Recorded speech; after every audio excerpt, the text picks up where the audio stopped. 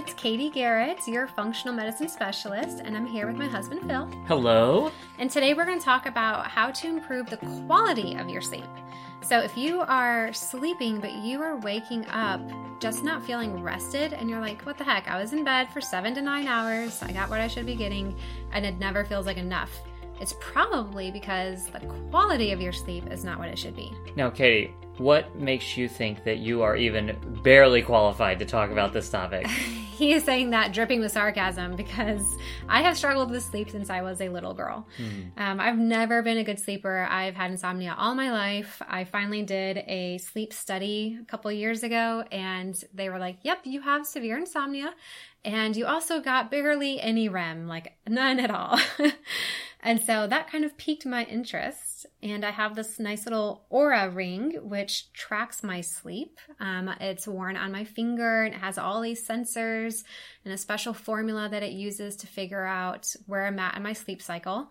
I wore it during my sleep study so that I could, verify it with the gold standard of sleep to see how accurate it was. A consummate scientist over here. Very true. I was so excited. Oh my gosh. And it was pretty accurate. So it wasn't right on the money, but it was, the general information I got from it definitely lined up with what the sleep study said. So there's a lot to unpack here. You talked about REM. Why don't we start there and talk about the different phases of sleep and why REM is important? Yeah. So you basically have like 4 phases of sleep, or, 4 stages.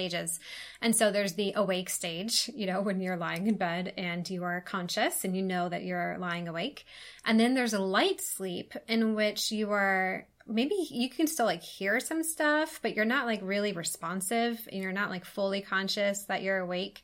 So, an hour could pass and you could be like, I was kind of awake, just because you're sleeping lightly, you're tossing and turning. And so that's a light sleep. And we actually do spend about half of our time in light sleep, of the whole time that we're in bed.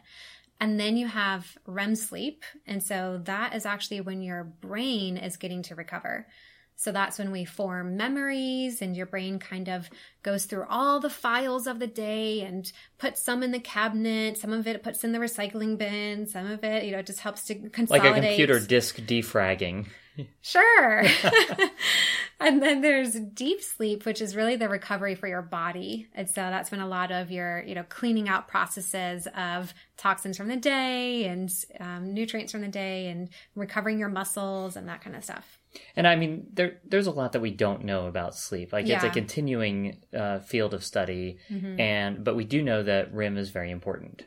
Yeah, so if you're feeling, just foggy brained and forgetful and just mentally fatigued, you have to take breaks from work all the time. It's probably because you're a parent and have children. That's true.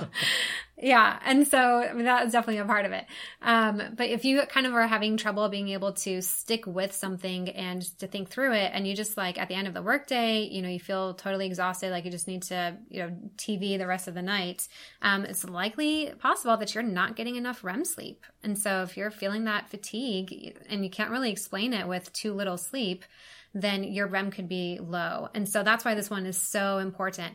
It's also really important because if you are sleep deprived, your body is going to prioritize deep.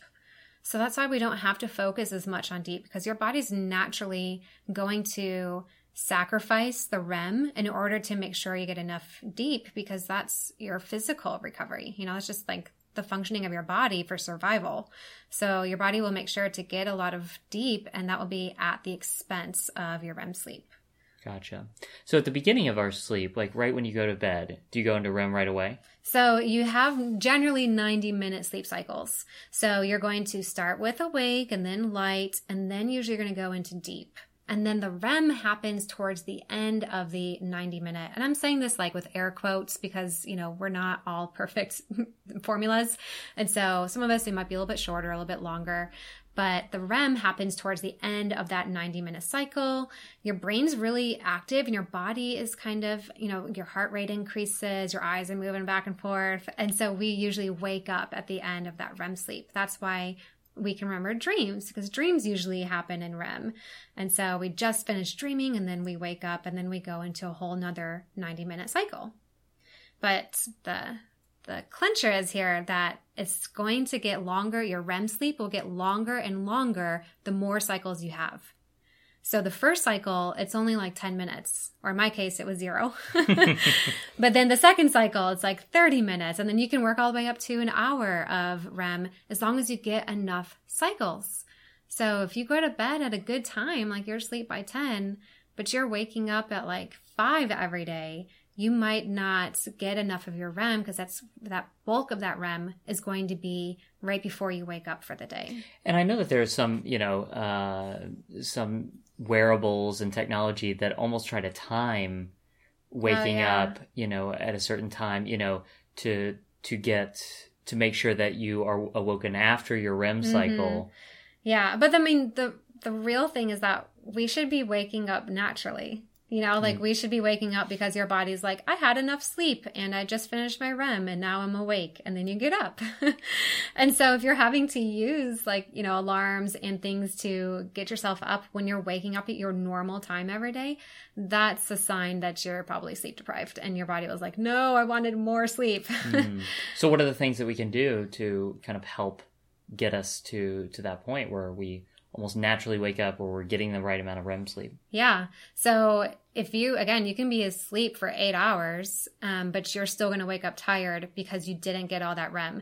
And so it's not just about making it to the end of the last sleep cycle, but it's also about making sure that your body is in a place where your circadian rhythm is healthy and where your inflammation is not kind of keeping you in a stressful state. So for that first one, the circadian rhythm component, your body operates off of this rhythm. And when we throw it off, it throws off the sleep cycles. So if you're one of those people who has a job where you have to be at work at like 7 a.m. some days, and then it's 9 a.m. other days, and so you're waking up at totally different hours, or you're waking up early during the week and super late on the weekend, you're actually going to throw off your REM cycle. This was a big one for me. I didn't realize how important it was. Because I have insomnia, I would always be like, if I could sleep, man, I'm going to let myself sleep. And so I wasn't consistent. And when I made this switch of waking up and going to sleep within a 30-minute window, and when I actually stick to that, then I get my full amount of REM that I should. My Oura Ring lights up green and it says good job and I feel good. And so you really want to try to, if you are going to sleep in a little bit later, only go to 30 minutes. If you go more than that, you're going to start disrupting your rhythm, and that will make you get less REM. That sounds impossible. I love sleeping for 18 hours at a time, on occasion. I know. Yeah, you can sleep like no other. But I recognize that. We're creatures of habit, and so if we develop a habit, our body will adjust to that, and we'll be running at its optimal functioning. Sure. But the other thing that can disrupt the REM is if you are consuming toxins and inflammatory foods. So if you're eating a food that you could be sensitive to or allergic to, then your body goes into a stress state. And in a stress state, it's not going to be able to cycle through these sleep cycles. Alcohol will put it into a stress state. Caffeine puts your body into a stress state. So all of those will disrupt the normal circadian rhythm as well, and you won't get as much good sleep. So for me, I'm sensitive to peanut. And so I've discovered that when I have peanut, and especially if I have alcohol after 6:30 p.m., then my REM is half of what it should be.